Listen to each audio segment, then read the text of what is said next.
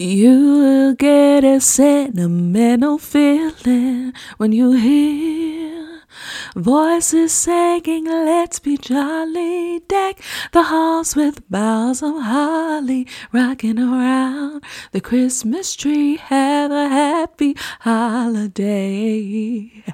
Everyone dancing merrily in the new old-fashioned way.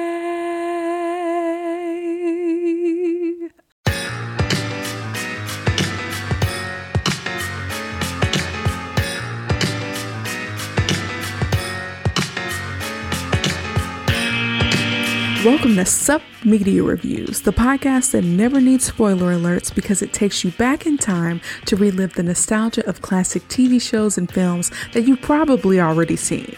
I'm your host, Kiara, and each week I'll dive into the archives to bring you my take on movies and TV shows from at least 20 years ago. From cult classics to forgotten gems, I'll review them all and give my honest opinion on their impact and whether or not they still hold up today. Join me as we revisit the iconic characters, memorable moments, and timeless themes that made these shows and films so special. So take a break from adulting and get ready for a trip down memory lane with Sup Media Reviews.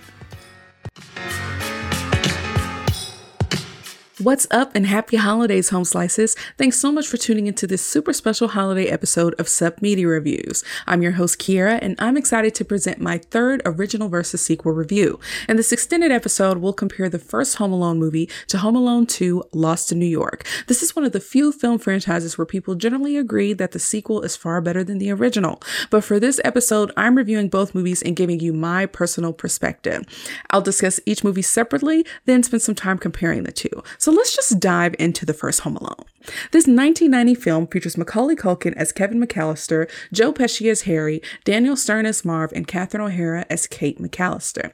This movie came out the year I was born, and I've grown up watching it basically every year for Christmas, okay? So big shout out to Macaulay Culkin for getting his start on the Walk of Fame. I believe it is well deserved. Here are some fun facts about the movie. Joe Pesci and Daniel Stern felt indifferent about the movie's potential during shooting, so they intentionally gave over-the-top performances, neither of them believing that this movie would become a massive success. Now, the two had been friends since they had both appeared in I'm Dancing as Fast as I Can in 1982 and had great chemistry. Home Alone went on to be entered into the Guinness Book of World Records as the highest box office grossing comedy, grossing over $475 million worldwide. It's really interesting to me how even people who agree to be in these projects don't really understand or recognize the potential of them. You know, people have varying radars and gauges for what is successful or what will be popular and what won't be. The second fun fact is that Macaulay Culkin's stunt double was a very short 30-year-old man. Macaulay Culkin was only allowed to work on set for 5 hours a day because of child labor laws, so the crew planned out the scenes around his schedule, putting him on camera alone quite a bit. You can spot this short 30-year-old man. Take a look at the movie and tell me when you see him. I saw him when he was like ziplining from the house to the treehouse. That was really the one time where I was like, yeah, this is definitely not Macaulay Culkin. The third fun fact is that the concept for this movie originated during the filming of a scene in Uncle Buck from 1989, in which Macaulay Culkin plays a character who interrogates a would-be sitter through the letter opening in the front door. That movie also featured John Candy, who plays Gus Polinski in this film. Now, I've already reviewed that movie if you want to check it out, so go back and take a look at Uncle Buck, okay? On Sup Media Reviews everywhere. Now, if you're interested in learning more about the making of Home Alone, the Netflix docuseries, The Movies That Made Us, has a whole 45-minute episode that goes into detail about all the stuff that went on behind the scenes, so I suggest you check it out. If you want to see Home Alone, you can watch it on Disney+, Starz, and DirecTV as of the recording of this episode. Now let's talk about my personal connection. Now, I mentioned earlier that I have been watching this movie for years. It's iconic, it's a classic, it's a clear-cut Christmas movie that did a great job of playing up the intelligence of a child as we watch this young boy outsmart two adult burglars. Also, children love being left alone to their own devices. So as a kid, I really identified with the desire to not have your siblings or parents around to stop you from exploring all the nook and crannies of your home. I also identify with there being too many people in a space at once and like wanting to be alone while there's so many people around. And when you're a child and you don't really have a lot of control, it's really difficult to manage that desire. So I really understand his frustrations, particularly in the beginning of the movie when there's like 15 people packed into this house preparing for this trip. Now, I also like that this movie uses classic Christmas songs that I can really get behind. And even the fictional movie Angels with Filthy Faces is really good and iconic in its own right. It's really saying something about this movie that a fictional movie inside of the real movie is quoted and is iconic. I even have a Christmas sweater that reads "Merry Christmas, you filthy animal," which is actually technically from Home Alone 2, but you get the gist. The traps, the stunts, and the shenanigans are hilarious. They're a little bit more highbrow than what I would consider slapstick, but I think it's appropriate and entertaining for people of all ages. And I feel like it's just a feel-good movie that's seen through the eyes of a kid. And even though Kevin is bad and his parents are negligent, you still find yourself rooting for them and their family at the end of the day. So I'm excited to share my perspective on this movie. So let's get into it. Now, the movie opens up and the McAllister family is preparing to spend Christmas in Paris. They have gathered at Kate and Peter's home in a Chicago suburb on the night before their departure. Kate is played by Catherine O'Hara and Peter is played by John Hurd. Now, you may recognize Catherine from Schitt's Creek and John Hurd from White Chicks, where he played the villain. There are like 15 people in this house, including Harry, who's played by Joe Pesci, who's dressed as a police officer under the guise of checking in on home safety during the holidays. Now, Kate and Peter's youngest son of their 5 children is Kevin, who is played by Macaulay Culkin. He's frequently ridiculed by his cousins and his siblings, and particularly his older brother, Buzz. Now, Kevin comes across as being a curious child who's at this really interesting stage of his development. People view him as a nuisance. He gets into things that he shouldn't get into, and he isn't content with being considered a little kid, but he still expects people to help him with tasks like packing his own suitcase. So he's in this space of like, I'm old enough to watch scary movies, but I'm too young to pack my own suitcase. And so he's experiencing like this weird stage where he's like in between. I don't know why the theme song to As Told by Jenna like popped into my head. Till further notice, I'm in between. That's basically where he is in his development. But in this scene, he says one of my favorite lines from the movie after his family kind of like is annoyed by him for asking for stuff all the time. He says, "When I grow up and get married, I'm living alone," which is actually a concept that's growing more and more popular with married couples, but I won't get into that. So we briefly hear about their neighbor, Old Man Marley. He's a little bit older, and legend has it he murdered his family and half the neighborhood with a shovel back in 1958. It's a crazy urban legend for a neighborhood, okay? The McAllisters receive $122.50 worth of pizza to their house to feed this massive number of people, but Kevin inadvertently ruins the family dinner after a brief scuffle with Buzz. Now, again, Buzz is his older brother who is a complete butthole, and he uses his size and age to bully his siblings, particularly Kevin. So in the middle of cleaning up after this scuffle results in like a few spills on the table, Kevin's airplane ticket is accidentally thrown away, and Kate sends Kevin up to the attic as punishment. So the positive side is that he doesn't have to sleep with his bedwetter cousin Fuller, who's played by Kieran Culkin, who is Macaulay's real-life brother. Now, the negative is that he's sleeping separately from everyone else, and they say out of sight, out of mind.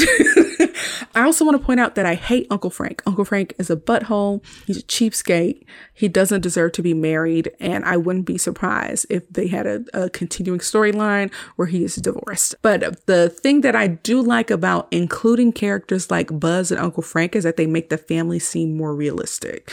But anyway, while Kevin and his mom are, having this disagreement because of him causing all this ruckus, Kevin berates his mother for allowing the family to pick on him, and he basically wishes that his family would disappear. He also calls his mother dummy, which would have gotten me knocked out just personally.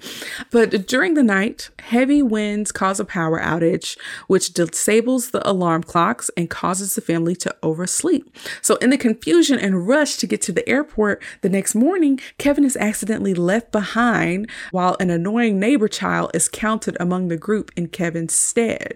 So this chaotic scene is done really, really well. And that is also iconic to me. But by the time the family leaves for the airport, the plane is going to depart in 45 minutes. So with the rush of everything and the miscounting and the fact that his ticket got thrown away, the writer actually really made sure that we knew that there was a legitimate reason for them to leave their child behind, which is something that I like about the movie. They basically closed up all of the kind of loopholes. Now, we also learn while they're preparing to leave for the airport that the power is back on, but the phone lines are going to be down for a few days. Now, that's a little detail I missed before and explains why they just couldn't call the house and reach Kevin. The family ends up making it on the plane at the last minute. The kids are in coach while the parents are in first class. How nice. Look, I don't blame parents who want to have like a little bit of luxury. If your children are little, like, of course, you don't let them sit by themselves on the plane. But if your children are big, like the ones in this movie, go ahead and get your first class on and send the children to the back in Gen Pop, as I call it. But anyway, Kevin wakes up to find the house empty, but the family's cars are still in the garage, unaware that they had rented vans to take them to the airport. So he thinks that his wish of his family disappearing has come true. So he's overjoyed with his kind of newfound freedom. Now, when I was younger, I didn't make the connection that Kevin was under the impression that his wish had come true. I just thought he was like, oh, they're gone. Like, I'm just having a good time. But we get this little montage of him doing all the stuff that he can't do while his parents are around. He's jumping on the bed, eating junk food. He's going through Buzz's nudie magazines and his contraband, including some firecrackers and a BB gun. We also see him watch a movie that he's not supposed to watch. It's an old black and white film called Angels with Filthy Faces. Again, it's a fictional movie. It's like an old mob movie. And they have iconic lines in it, one of which is, I'm going to give you to the count of 10 to get your ugly, yellow, no good keister off my property before I pump your guts full of lead. 1, 2, 10. And then he shoots up the person or whatever. And he's like, keep the change, you filthy animal. Now, right then, Kate wakes up on the plane thinking that she forgot something. And it takes her a minute, but she figures out it's Kevin. I love the way she says Kevin. That's also like an iconic scene for me. Kevin! Uncle Frank is not being a good brother-in-law or uncle while Kate is freaking out about leaving her son behind, especially since they can't get in touch with anyone with the plane up in the air and their home phones out of order. Now, meanwhile, Kevin is having the time of his life sledding from inside the house to outside the house. And then later that night, we see Harry Lime and Marv Merchants, a pair of burglars who kind of go by the moniker the Wet Bandits. They've been breaking into the homes of folks who are out of town for the holidays. So this is when we find out that Harry, who was posed as a police officer at the beginning of the movie, was actually casing homes to see what kind of travel plans and preventative measures that the families were taking during the holidays. And I'm like, this is a fantastic plan for casing homes, okay? That was very smart. This is probably the smartest thing they did in this movie. We learned from Harry that Kevin's house is actually the crown jewel, or as he called it, the silver tuna, that has all the types of high value or easily resellable items that they're looking to steal. So they're particularly excited about Kevin's house. Now, the thieves prepare to break in, but Kevin kind of hears what's going on and tricks them into thinking that his family is still home, forcing them to postpone their plans to rob their house. Now, Kevin hides under the bed because he's frightened, okay? Like, typically, if your parents or your siblings are there or whatever, like, you're chill. So Kevin hides under the bed and is experiencing what is probably his first time realizing that being on his own can be legit scary, and not just like, I'm scared of that furnace in the basement scary. Like, it might be an actual threat, right? So when the McAllister crew arrives in France, they start a frantic search for some help, okay? They try contacting the police, but the police are ineffectual. They try to call the neighbors that can help them figure out if Kevin is okay, but all the neighbors are out of town. But when Kevin gets some courage, he goes outside and declares that he isn't afraid anymore, but then he gets frightened by his next door neighbor, Old Man Marley, the serial killer that lives next door. Then we hear his signature scream. I'm not finna do it because I don't have the lung capacity at this age. But the police eventually do stop by to do what we would call a welfare check. But Kevin is too freaked out to answer the door. And because of the holiday season, flights are booked out for the next 2 days, and Kate and family can't really get back to Kevin in a timely manner. So Kate decides to stay in the airport on standby, hoping that someone will like not show. Do y'all know what standby is? I'm sure y'all know what standby is. My dad used to work for Delta when I was a kid, and I was on standby so much. But basically, not everybody shows up to get on their flight. So if you're waiting on standby, you're basically like on a wait list to get on a flight. So she is going to hang out and make sure that she is there and present for every flight that's headed back to America, because they did go to Paris, so that she can get back home as soon as possible. We'll talk a little bit about that later. Anyways, the rest of the family goes to Uncle Rob's house in Paris, and Uncle Rob is Peter's brother. So in the next scene, Kevin is enjoying the luxury of adult hygiene products the next morning, including aftershave, which he applies to his face with both hands and gives this iconic scream. Again, I can't do it. But while trying to get some money for a shopping trip, Kevin destroys a set of shelves in Buzz's room, releasing Buzz's pet tarantula. He fell, of course, and he got the money out of a little container that Buzz was keeping it in. He called it Buzz's life savings. I don't know why that cracked me up, but that was hilarious to me. Okay. Also, I don't have children right now, but I want my future children to know that we will never have a pet tarantula. Okay. Never. Anyways, when he leaves his house, he spots a van in his neighbor's yard. That's the bandits robbing the place. Now, while they're robbing this house, the family receives a voicemail from Peter letting them know that the family actually made it to France, so the house should be empty later that night. If you remember, Kevin was able to convince them that they might have still been home. So now they have verbal confirmation that the family made it to France and that they can rob the house. So while Kevin is at the store getting a toothbrush, he gets frightened by old man Marley, who has a cut on his hand. And he's so afraid that he runs out of the store without paying for the toothbrush that he has. And he even gets chased by a policeman. Now, this chase scene is really silly, but he ends up escaping and lives to see another day. And he walks home really dejected as he declares himself to be a criminal. Now, I think this is another indication of his wish of like his family not being around, not being what he thought it would be. Like his family is gone for like one day and he's already graduated to shoplifting, but at least the kid has a conscience, right? So before leaving the house of Kevin's neighbors, Marv stops up the sink in the house and turns on the water, flooding it, hence the name, the Wet Bandits. Now, as they're leaving that house, they almost run over Kevin, but Kevin recognizes Harry's gold tooth from when he was pretending to be a police officer in his house like a day or two before. So Harry picked up on a vibe based on the way Kevin looked at him and decided to follow Kevin, who ends up running to a local church and hiding in a nativity scene, which is an excellent cover up. Okay. Now Kevin vows that when they come back, he'll be ready. And I was like, okay, he was able to pick up on the fact that these guys were robbers.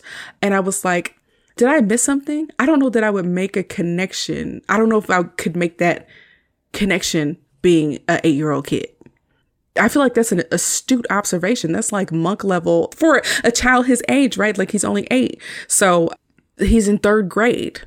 I feel like that's really smart. I must have missed something, but whatever. I don't know if a regular 3rd grader would put 2 and 2 together. But anyways, he stages what looks like a Christmas party with mannequins and a Michael Jordan cutout and ropes and whatnot. And in the background, we hear rocking around the Christmas tree. That is one of my favorite versions of that song. I don't think anybody can do a better version of that song than her or whoever it is that sings that song. I actually don't know. But anyways, the bandits decide to come back later because this house is jumping and popping off. Okay, it's a party going on here.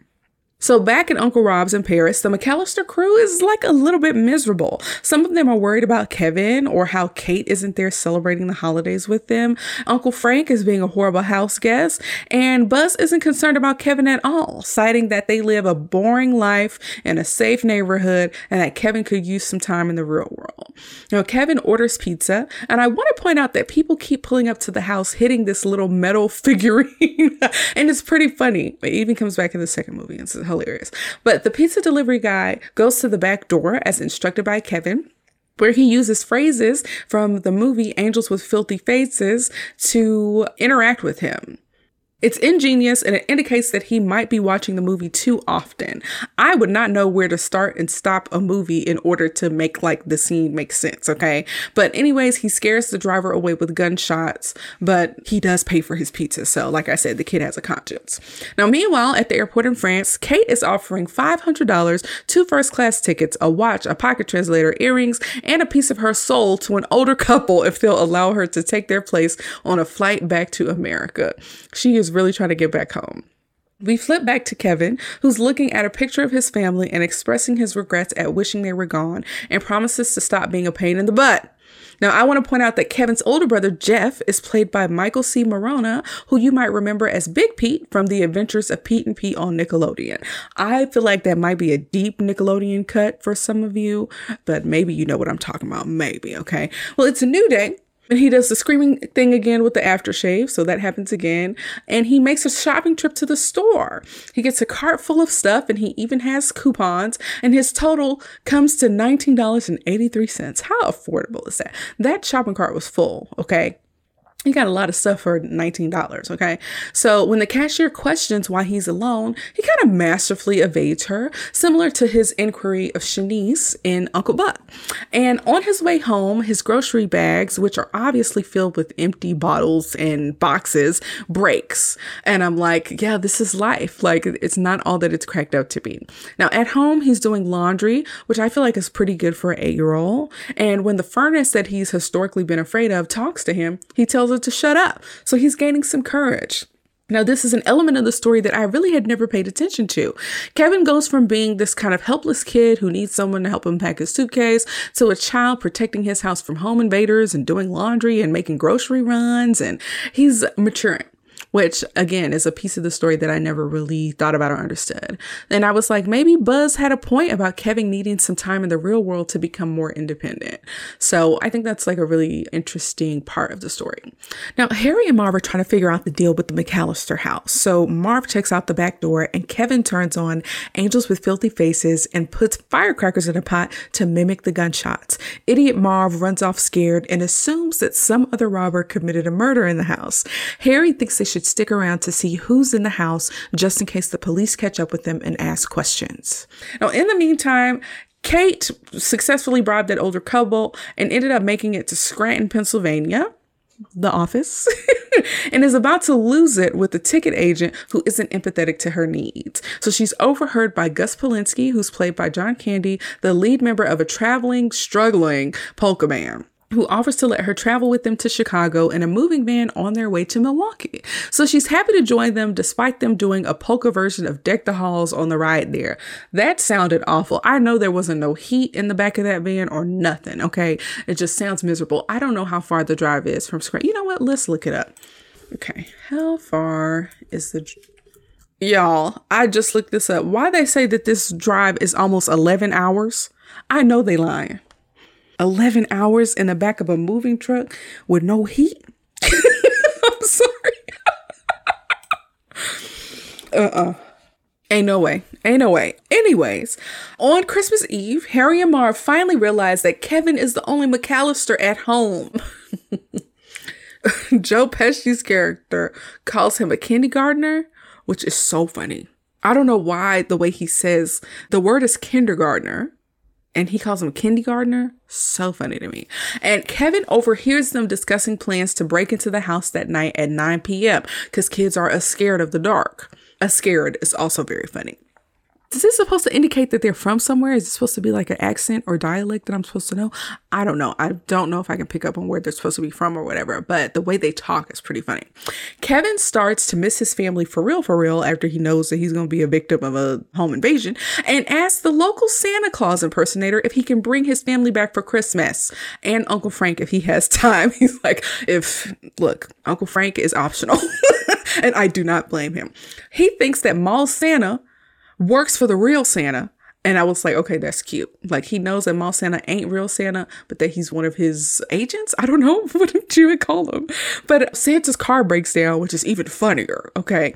But on his walk home, he sees people having family gatherings at their home for Christmas Eve. And he just really starts to like yearn for his family back. And so he goes to a local church near his house and watches a choir rehearsal and a fairly empty church. Because if Santa doesn't work, maybe Jesus can fix it.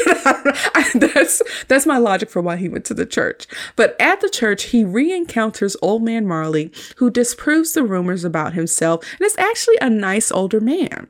Well, maybe not completely nice, because they open up to each other and Kevin admits that he's been a pain and that he loves his family despite not always liking him. But then Marley points out his granddaughter in the choir and mentions that he otherwise would not get to see her since she is the daughter of his estranged son. So I don't know how good Marley is. He's not a murderer, but he is estranged from his son. So who knows what that argument was about that caused the divide between him and his family. But Kevin suggests to Marley that he should reconcile with his son with some childlike wisdom about facing his fears. But right as he leaves the church, it's about 8 p.m. and Kevin has to prepare for battle. Okay. He has to get ready for these robbers that are coming in to take the stuff in his home.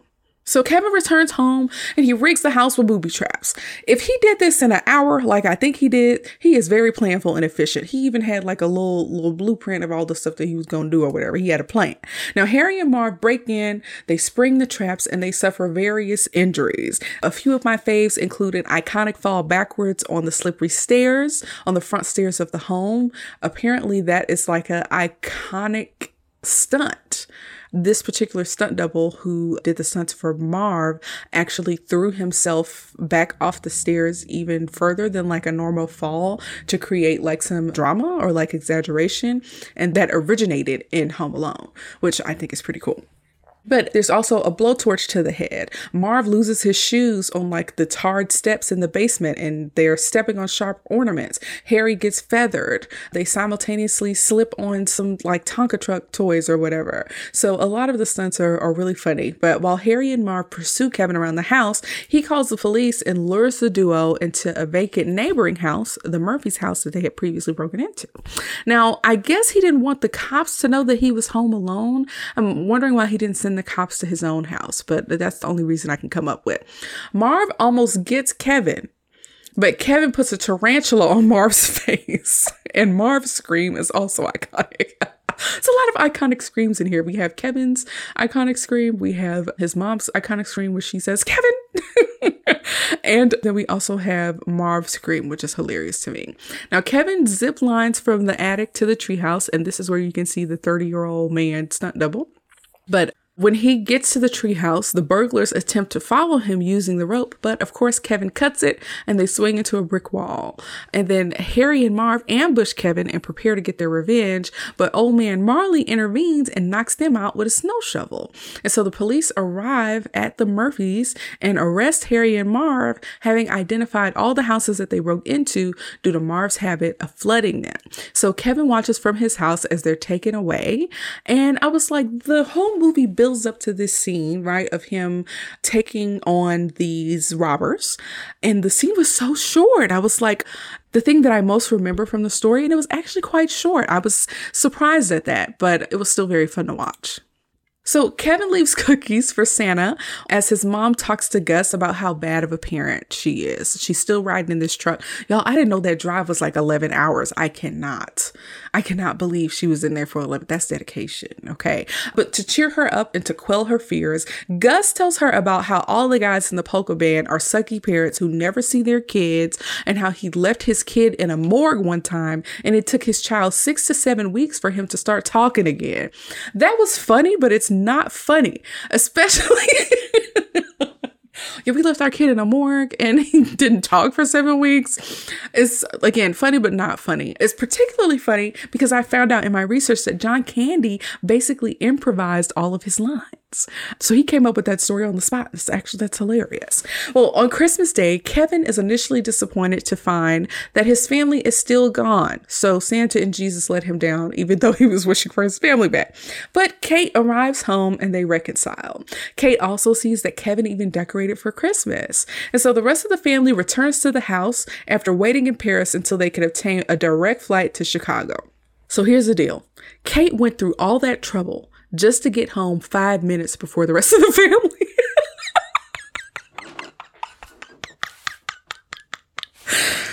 First off, Kate offered that older couple probably $1,500. Maybe, I don't know how much the earrings cost. If the earrings were expensive, and they probably were because of the lifestyle that they were living, because this was a nice house. And apparently she is a fashion designer and the dad is like a successful businessman or whatever. She offered probably close to $5,000 to get on a flight back to America. And then when she was talking to the gate agent, she mentioned that she had flown in from Dallas too and gotten to Scranton and then drove 11 hours from Scranton to Chicago to come home. And their family just waited for the next flight out and got there 5 minutes later. I know you was trying to get back to your son and it was important for you to make the effort, especially because the police and stuff weren't helpful. Like, I get it. But it sucks that your family literally made it home 5 minutes after you and all they had to do was wait for the next flight out. I just can't. That was hilarious to me, okay? But everybody's happy to be home and it's just the nuclear family. The other part of the family, Uncle Frank's family and stuff, is not with them. But even Buzz seems to be happy that Kevin is okay. They're all surprised to see that Kevin bought groceries and even fabric softener. And then the weirdest thing happens, okay? When Kevin tells them that he went shopping, his dad is like, what a funny little guy. And I was like, what kind of response is that? If my kid told me that they had been home alone for 2 or 3 days during the holidays and they went shopping and they, had a history of being like helpless or not independent, I feel like I would be more proud of them. But what a funny little guy is a weird thing to say, okay, in that instance. And then when Kevin describes his time being home alone, he claims he just hung around and everyone laughs. And I was like, what reality is this? This is the only part of the movie where I'm like, these people are not in the same conversation, or something got cut out, or I don't know what it is. If he said, I just hung around and that caused them to laugh or whatever, I don't get it. Okay. Something is messed up with the scene. I don't know. It's weirding me out a little bit. But Kevin keeps silent about his encounter with Harry and Marv, although Peter does find Harry's knocked out gold tooth in the house. So Kevin, from the window, watches Marley reuniting with his son, daughter-in-law, and granddaughter before being yelled at by Buzz for destroying his room. And that's the end of the first Home Alone movie, y'all. So here are some of my preliminary thoughts, as I'll be sharing more when I compare the two movies later. Is it worth a rewatch and does it hold up today? The answers are yes and yes. This movie, despite being over 30 years old, has aged magnificently. The concept still holds up. There aren't any glaringly offensive themes or jokes, and I believe it still maintains its watchability for people of all age ranges.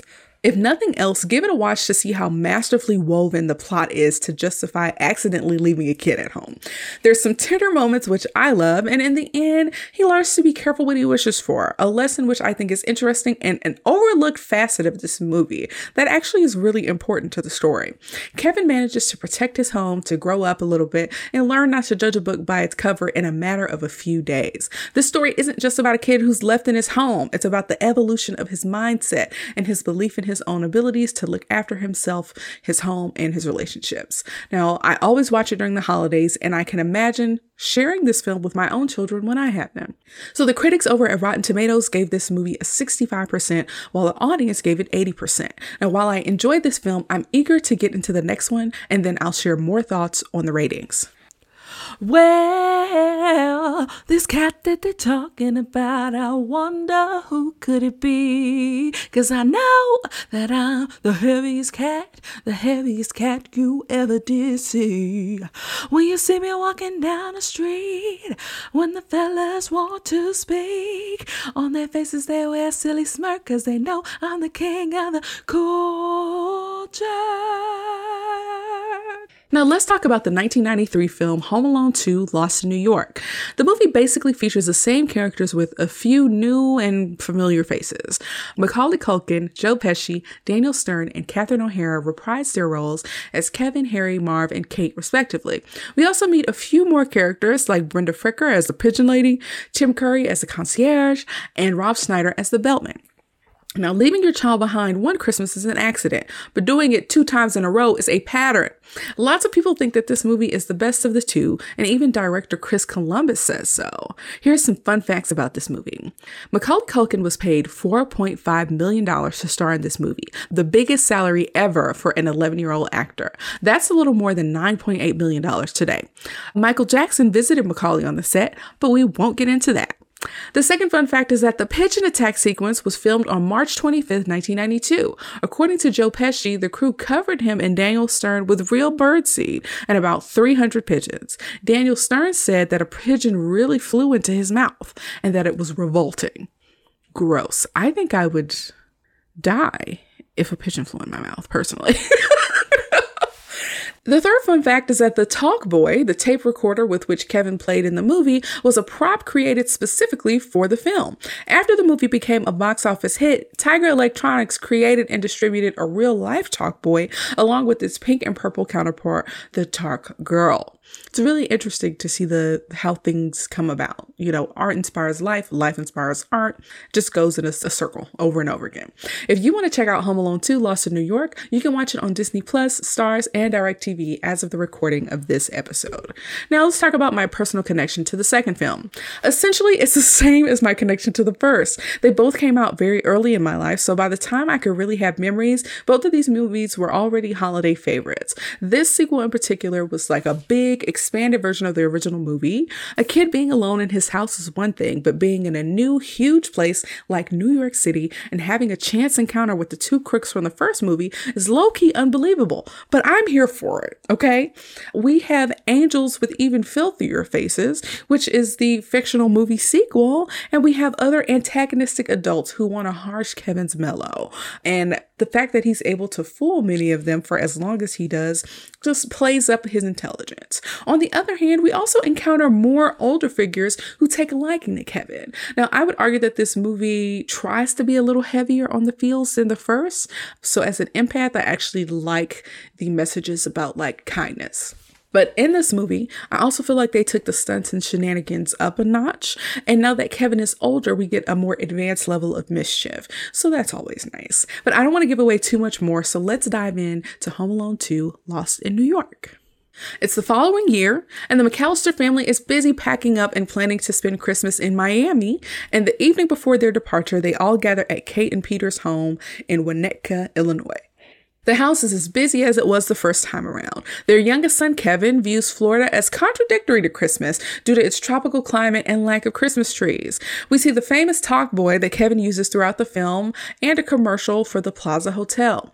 When Kevin's dad tries to charge his camcorder, he unplugs the alarm clock, meaning it will not go off when it's time in the morning. Kevin also repeats an adult joke from his crass Uncle Frank, which I did not get until just now. I thought it was very funny. He records his uncle singing Cool Jerk by the Capitals in the bathroom while he's trying to get his tie. And his uncle, in the middle of singing the song, says, "Get out of here, you nosy little pervert, or I'm going to slap you silly." And of course, that comes back later. But we do get to see Uncle Frank in an embarrassing light, so that's fun. Now, at a school Christmas pageant during Kevin's solo, his older brother instigates and embarrasses him using the fake candles the choir members are holding. I didn't find this particularly funny, but the crowd goes wild with laughter at the shenanigans. Was this funny to y'all? Did it make sense for a crowd full of adults to be laughing at Buzz's behavior? Personally, I don't get it. But an enraged Kevin retaliates on Buzz by pushing him, which causes the entire choir to fall like dominoes, ruining the pageant. Kate screams, "Kevin!" despite obviously seeing that Buzz is the one who created the hullabaloo. How is this Kevin's fault? I don't know. I think this scene is to demonstrate that Kevin is still the youngest kid. He's still low-key kind of getting into trouble. But why are there no consequences for Buzz? I mean, in my experience, the oldest child is almost always blamed for scuffles between siblings. Back at home, Buzz makes this false apology to Kevin, which the family accepts, but Kevin refuses to apologize for his retaliatory stunt and berates his family for believing Buzz's lies and for wanting to spend Christmas in Florida. He even calls his Uncle Frank Mr. Cheapskate. I love that. That was hilarious to me. Now, Kevin storms off to the attic and has a little standoff with his mom and eventually wishes to have his own vacation alone without his family, who doesn't seem to value him or his word. And I'm like, here you go with the wishes again. You already got your wish last year. You wish they weren't around. And here you are again, a year later, wishing they weren't around again. Okay. Now, during the night, we see a newspaper flying in the wind that says that the wet bandits escaped from jail during a prison riot. How fun. Now, the next morning, the family oversleeps and rushes to the airport as they did the previous year. Once more, the house is in chaos as they prepare to leave, but Kevin is with them and he becomes separated from the family while carrying Peter's bag. Peter is his dad, and accidentally boards a flight to New York City. He ends up following a man who was dressed similarly to his dad while he was loading batteries into his talk boy.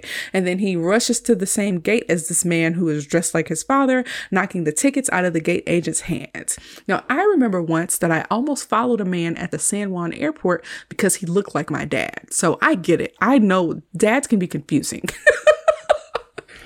So on the correct flight to Florida, Kate has that feeling again that they left something. When they get to Miami, it's raining, the weather is awful, and they don't realize that Kevin is gone until they get to baggage claim and no one is there to claim Kevin's bag. So Kate does her classic Kevin scream as she faints. Upon arrival, Kevin realizes he's in New York City and decides to tour the city and enjoy his wish because he has his dad's bag, which has all the money in it. He's seeing the sights, he's buying firecrackers, he's relishing being in the big city with his Polaroid camera by himself. And at one point, he's actually on top of one of the Twin Towers taking pictures. I heard that after 9/11, when they showed this film on TV, that they cut out the Twin Tower scene, which is interesting. But now if you watch it, I think that scene is back. But in Miami, Kate and Peter chat with the police, and with every question they answer, they sound more and more negligent, even as they're recounting like, oh, this actually happened last year. Yeah, you all sound bad, okay? In New York City, we see Marv and Harry, who have hitched a ride in a fish packing truck and are free to roam the streets in New York City. They're looking for one big score so they can leave the country now that they're fugitives. Now, they are now being called the Sticky Bandits due to a sticky glove that Marv is wearing. And I'm like, why is his hand sticky? Is it made out of tape? I have no idea why his hand was sticky. But on his way to the Plaza Hotel, Kevin encounters an unhoused woman tending to pigeons in Central Park who scares him off. He's actually afraid of her. In a weird chance encounter, Kevin actually crosses paths with Marv and Harry in a crosswalk. And at the Plaza Hotel, Kevin runs into the former President Donald Trump, who owned the plaza at the time. Gross. And the hotel is super fancy and it's covered in high-end finishes, especially for 1992. And Kevin uses his talk boy to alter his voice and make hotel accommodations with his dad's credit card over the phone. Now, the receptionist of the hotel is played by Dana Ivey, who I think reminds me, for whatever reason, of Dame Maggie Smith. Now, I mostly remember her from Rush Hour 3 when she played a nun, or Legally Blonde 2 when she played a congresswoman, or in The Color Purple where she played Miss Millie.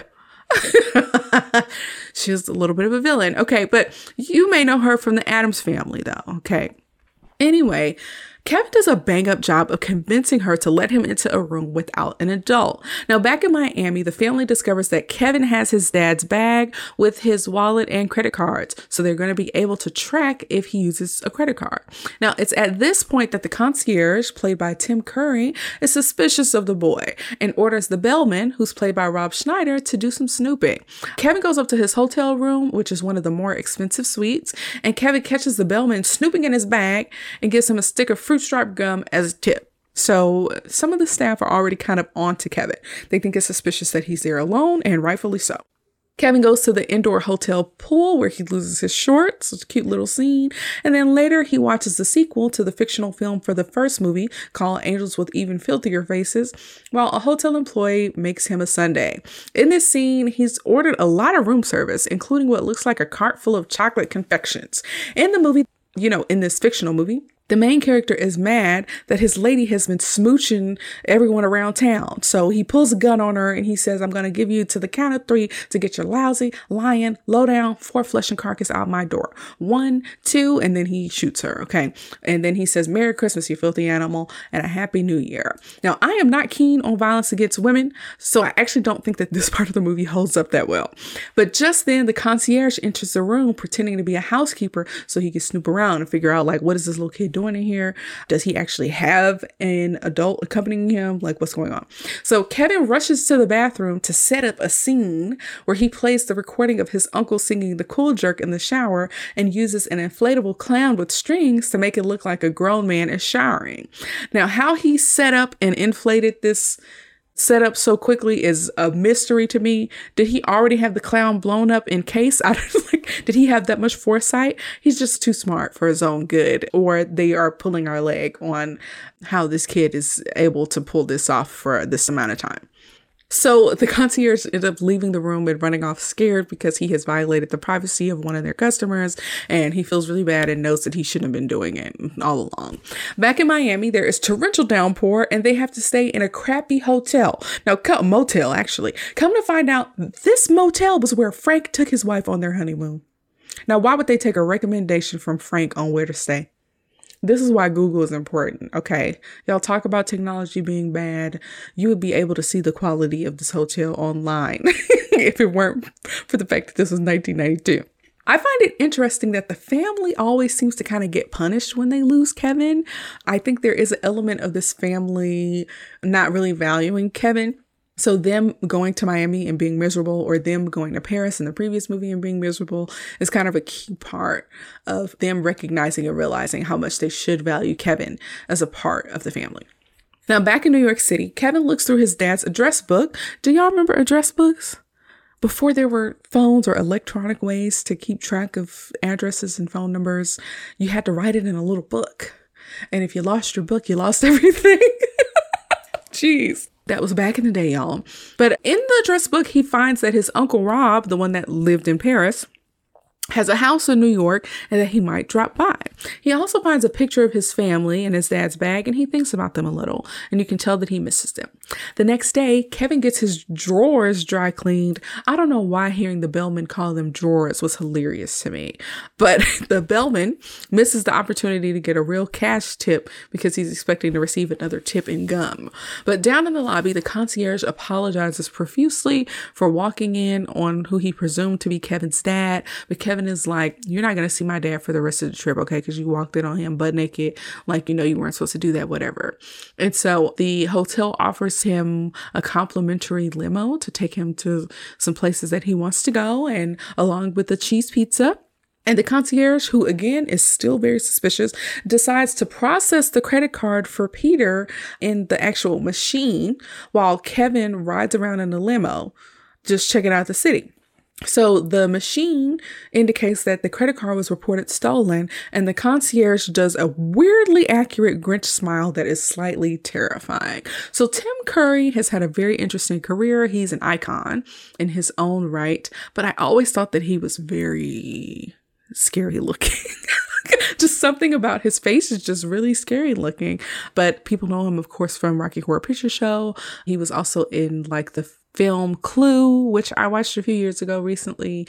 And he does the voice of the dad from The Wild Thornberrys, which is funny. He played Dale Barterback in Monk. I love Monk, y'all. He also played It. I mean, he's iconic or whatever, but that Grinch smile was terrifying. Anyways, at the skating rink, Marv and Harry are planning their next heist while Marv uses his sticky glove to take winter clothing from children. That part was actually very funny for him to just to have sticky fingers and just steal little gloves and scarves and stuff from children. That was funny to me. But Marv and Harry decide that they're going to rob a toy store because they'll have cash on hand and no one will think to look there. Nobody's thinking people are going to be robbing a toy store on Christmas. It's Christmas Eve on this particular day, and Kevin visits a toy store called Duncan's Toy Chest, whose kind owner, Mr. Duncan, plans to donate the day's sale proceeds to a children's hospital. Now, the store is big and full of whimsy, and they don't really make stores like this anymore. And Kevin praises him for having a store that allows kids to play with the toys as well as purchase them. So he was really into it. Now, Marv and Harry at this point are hiding in these like child-sized or elf-sized houses where they'll remain until the store closes. Now, after Kevin makes a donation to like the little children's hospital, Mr. Duncan, who Kevin doesn't know is Mr. Duncan, gives him a pair of ceramic turtle doves in thanks, instructing him to give one to another person as a gesture of eternal friendship. After encountering the sticky bandits outside of the toy store, Kevin screams and runs off. He does a big scream and draws a lot of attention to himself. Now, Kevin is rushing back to the plaza, and he ends up having to elude the concierge, Tim Curry, as he confronts Kevin about the use of Peter's stolen credit card. Now, the scene is a little hilarious as like the sticky bandits are falling on beads and they're running into each other, and the hotel employees are scrambling to try to get to Kevin as well. And Kevin returns to the hotel room to get some food and uses the audio from Angels with Even Filthier Faces to scare off the hotel employees. This scene has a little hint about Tim Curry's character having an affair with one of the security guards, which is interesting. But yeah, he ends up scaring off the hotel employees. They think they're being shot at, whatever. Kevin flees the hotel, but he ends up getting caught by the sticky bandits. So they find his plane ticket, which he was planning to use to fly to Miami and reunite with his family. And they tear up the plane ticket, saying that American Airlines doesn't fly to the promised land. That was funny to me, okay? That was a detail that I missed before. I didn't realize that Kevin was planning on leaving New York and flying to Miami to be back with his family. So them tearing it up actually was really a big monkey wrench in the plan. So Marv mentions his and Harry's plan to rob the toy store.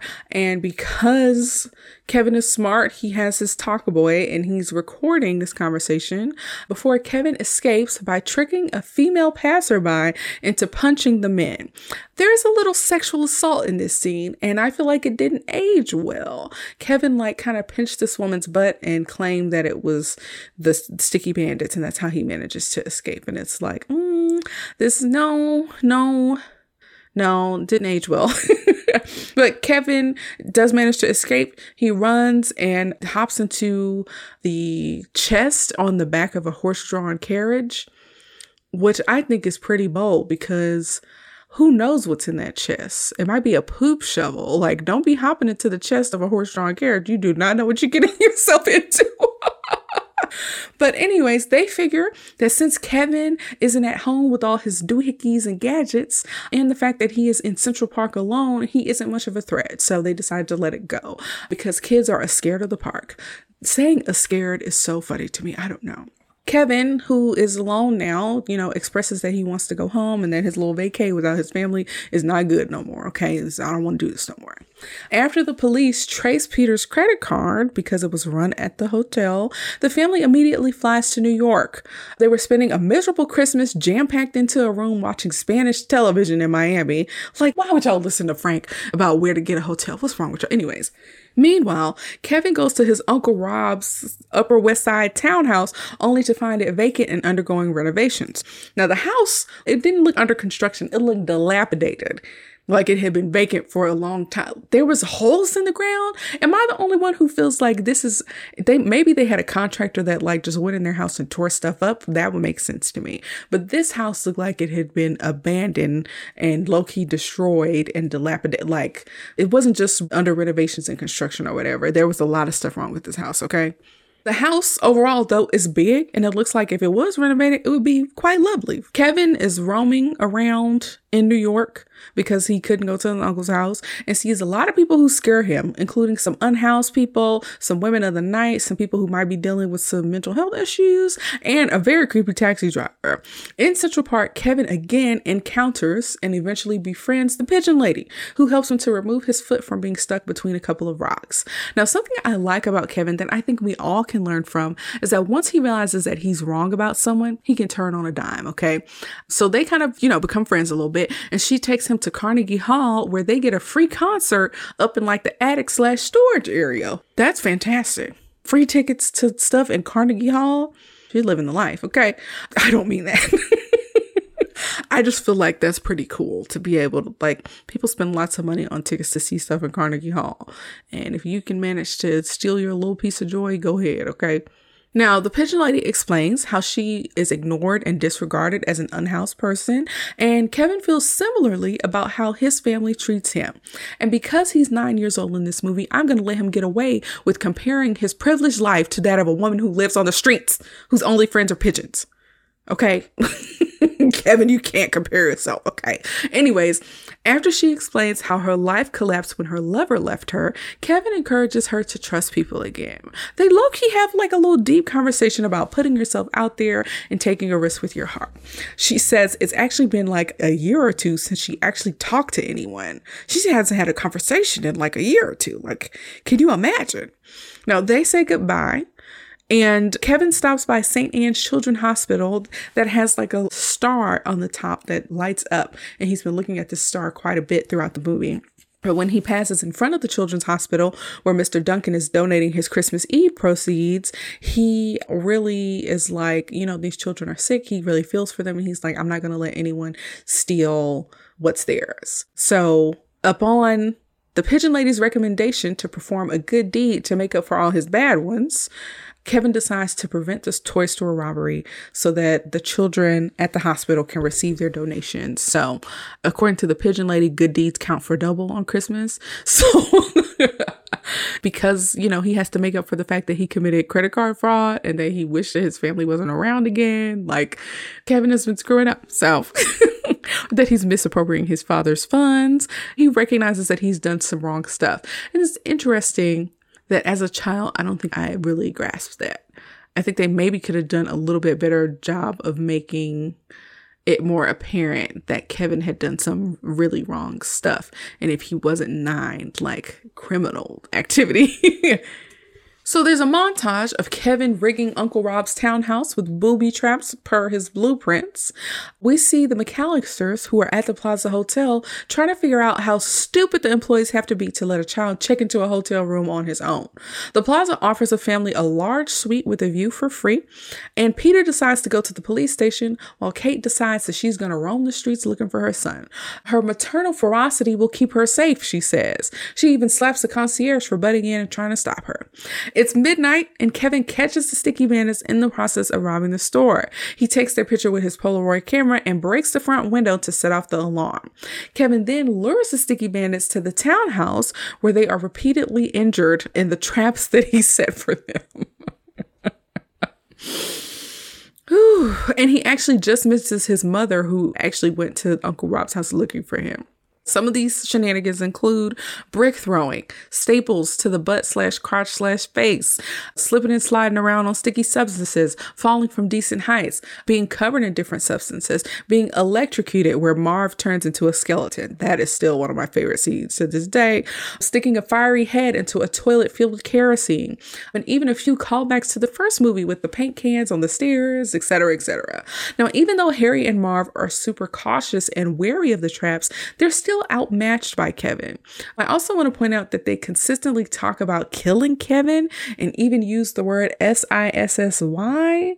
So yeah, not to describe Kevin, to one of them use it to describe the other. But when Kevin escapes from the house, he goes down a rope that's covered in kerosene, and the Sticky Bandits try to follow behind him, but then he lights the rope on fire. While they are trying to figure out a way out of that situation, Kevin runs to a payphone to call the police, notifying them that the Sticky Bandits will be in Central Park and that they should look for the fireworks.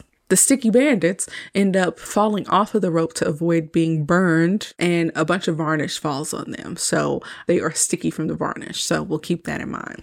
So when he leaves for making the phone call, Kevin ends up slipping on some ice, and Harry and Marv catch up with him and take him to a park where Harry gets ready to shoot the kid. But then suddenly the pigeon lady comes in with a bucket of birdseed, and when the gun doesn't work because it's covered in goo and varnish and whatever, she throws the birdseed on them and they are attacked by pigeons. Now the varnish is sticky and that's what's keeping the birdseed attached to them. So a bunch of pigeons attack them. This scene is actually for real, for real. It's not done by stunt people. So they took one for the team on this one. I'm sure they got like a pay increase for the second movie. I don't know if you could pay me to be attacked by pigeons on film. I don't know. But anyways, Kevin sets off some fireworks in the area and the police arrive to find them being attacked by the pigeons. Kevin leaves behind the evidence where it's a voice tape of Marv recounting the plan and giving the police even more evidence as Marv keeps running his mouth to them about the fact that they are fugitives and they escaped from prison and all that kind of stuff. So Marv and Harry are going back to jail, y'all. And so Mr. Duncan, the owner of the toy store, recovers all the donation money, finding a note from Kevin explaining the incident. Kate, who is still running the streets looking for her son, contacts a police officer who advises her to put herself in her son's shoes. She hitches a ride with the police to Rockefeller Center where the giant Christmas tree is because she figures Kevin loves Christmas trees. He has to be there. And she's right. Kevin is there repenting for his bad deeds and wishes to see his family again and an opportunity to apologize to his mom. And just then she shows up. His wish was granted and they apologize to each other and they hug it out for the second time. Now, on Christmas morning, young Fuller, who hasn't mastered his nighttime bladder, has a huge bed to himself. He's young and still hopeful that Santa will deliver gifts to his hotel room. It's interesting because Fuller called Santa omnipresent, saying that even though they weren't home or wherever they thought they would be having Christmas, that Santa would come and find them anyway. I think that's an actually interesting concept. But to everyone's surprise, a truckload of free gifts arrived at the McAllister's hotel room, and they were sent from a grateful Mr. Duncan for foiling the robbery. Now, somehow the hotel employees managed to fill this room with a decorated Christmas tree. The Christmas tree could have already been there, right? But also a truckload full of presents while everybody was asleep. These employees are magical, okay? I don't know what that kind of customer service feels like. For someone to be able to be in your room, provide you with a bunch of presents, not make any noise, not wake anybody up, and you wake up and the presents are just there. How pleasant, okay? A little scary, but pleasant. So Buzz is nice enough in all of the kind of excitement of the moment to let Kevin open the first gift. So he throws the first gift to Kevin. But then they all dig in anyway. Kevin barely got the paper off, like barely undid one piece of tape before they all started digging in. What was the whole point of you stopping the action to say thanks to Kevin and let him open the first gift if y'all were just going to dig in anyway? Kevin didn't even open his gift. He snuck away to give one of his turtle doves that he received from Mr. Duncan to the pigeon lady, cementing their friendship. And while he's there with her saying like, we'll always be friends, Peter, his dad, yells at him from the hotel room for amassing a $967 room service bill. The room service bill indicates that he spent almost $1,000 on 2 chocolate cakes, 6 chocolate mousses with chocolate, vanilla, and strawberry ice cream, topped with M&Ms, chocolate sprinkles, cherries, nuts, marshmallows, caramel syrup, chocolate syrup, strawberry syrup, whipped cream, and bananas, 6 custard flans, a pastry cart, 8 strawberry tarts, and 36 chocolate-covered strawberries. $967 in 1992 is more than $2,000 today. So he racked up, if it were 2023, a $2,000 room service bill. My parents would lose their minds too. That's the end of Home Alone 2, Lost in New York. Here are some of my preliminary thoughts as I'll be sharing more when I compare the two movies in just a bit. Is it worth a rewatch? And does it hold up today? Yes, and mostly yes. I really enjoyed rewatching the movie. It had all the magic of Christmas in New York City and all the wonder of being a kid with money on a solo vacation and all that additional magic. Kevin is super smart and manages to navigate the city pretty well for a 9-year-old, like way better than I probably ever would. We get to meet his old foes, Harry and Marv, as well as some new ones like the hotel staff. Unlike the first movie, Kevin's separation from his family seems to be an honest mistake, but definitely could have been prevented. Now Now, there were a few things that didn't age well in this movie. Harry and Marv talk a lot about murdering a 9-year-old. Kevin inappropriately touches a woman's butt on the streets. They use the word SISSY in a derogatory manner. A woman is murdered in Angels with Even Filthier Faces. So there are just like a few moments that really didn't age well. But overall, the movie holds up for me. I remember wanting to go to New York around Christmas time. Just something about it seemed magical considering how I grew up in Texas and basically never saw the snow in the winter. So like probably 6 or 7 years ago, me, my husband, and another couple went to New York during New Year's, and there is nothing magical about how cold it is. We had a good time, but we freezed our butts off doing it. So I guess I achieved that. I guess I achieved that goal. So the critics over at Rotten Tomatoes gave Home Alone 2, Lost in New York, 35%, while the audience gave it 62%. Now, I'll talk more about that now with the comparison. Now, let's compare the two movies. In my experience, lots of people like the sequel more than the original, which is why the Rotten Tomatoes reviews are actually a little astounding to me.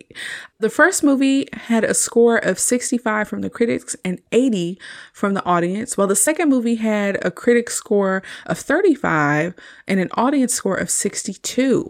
I feel like the results, that astounds me. I feel like just anecdotally, whenever I talk to people about these two movies, people really love the second one more. So I feel a little bit shocked by that, by the results. But I also feel like the results are low for both films. And yeah, I feel like when we think about sequels and what they have to do to be seen as better than the original, we usually have to think about the storyline advancing in a way that feels logical and that adds value to the franchise. We think about an increased quality and budget that improves the overall look and feel of the film and just overall taking things up a notch. In my research, I realized something that was noted a few times. You can really argue that Home Alone 2 could have been its own movie and not a sequel. Home Alone 2 could have been Home Alone 1 if they just removed the history of the Wet Bandits. If you introduce these two characters and them not knowing Kevin or interacting with him in the first movie, this could have been Home Alone 1. So for me, this diminishes the added value that we're supposed to get from a sequel. After watching both of these films, I think my opinion on which one is better may be a little altered. Let me explain. In the first movie, the story is really about Kevin growing up and becoming more independent. It's about him learning to value his family and defending his home. In the second movie, it's about him growing up in a different way, learning from his mistakes, doing good deeds, and using his privilege to help others. Both messages are really good. And when we think about the settings of each film, that's what makes the biggest difference to me. His home versus a strange town like New York City. Now, while being able to navigate a huge town on his own is technically more impressive than him being at the house, I do love the charm and the contrast of him having access and freedom in his own house. When it comes to the shenanigans and the stunts and the traps and stuff, I do think they were taken up a notch in the sequel. I also think that the resolution at the end of the sequel had a bigger bang than the first movie because Kevin's whole family gets rewarded for his good deeds. I think, though, that because the first movie was more focused on Kevin's personal growth, that it feels more impactful to me, and it feels like him reuniting with his family and growing up was its own reward. Now, in previous years, I would have vehemently said that the sequel was better, but I actually think I like them equally. The added budget and enhancements in the sequel are lovely, but they actually take away a little bit of the charm for me. So that places the films on equal footing. So I used to think like the second one was way better, but now that I really think about it and think about how there wasn't a whole bunch of value added for me in the second one beyond the flash and enhanced budget, they're basically eye to eye for me. All in all, I enjoyed both movies about the same, and I suggest you give them a watch during the holiday season if you want some early 90s nostalgia and to get a look at why Macaulay Culkin deserves that star on the Hollywood Walk of Fame. Thanks for tuning into this special extended original versus sequel episode of Sup Media Reviews, where I compared Home Alone and Home Alone 2, Lost in New York. Did you rewatch these movies recently? Which one do you prefer? Please share your thoughts on these two movies on our social media pages on Facebook, Instagram, and YouTube. This is the last review of the year, y'all. I have learned and grown so much throughout this podcast, and I'm so happy about what it's evolved into, and I'm even more excited to see where the new year takes Sup Media Reviews. And the first episode of 2024 will be ending our holiday movie series with a review of Elf, which celebrated its 20th anniversary in November of 2023. You don't want to miss it. Peace out.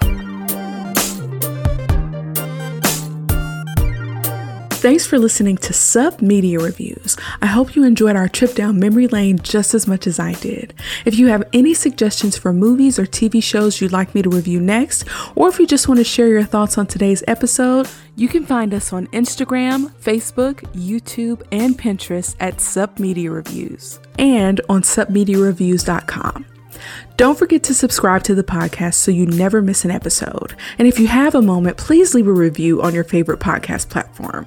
Your feedback helps me improve the show and spread the word to new listeners. So until next time, peace out, home slices.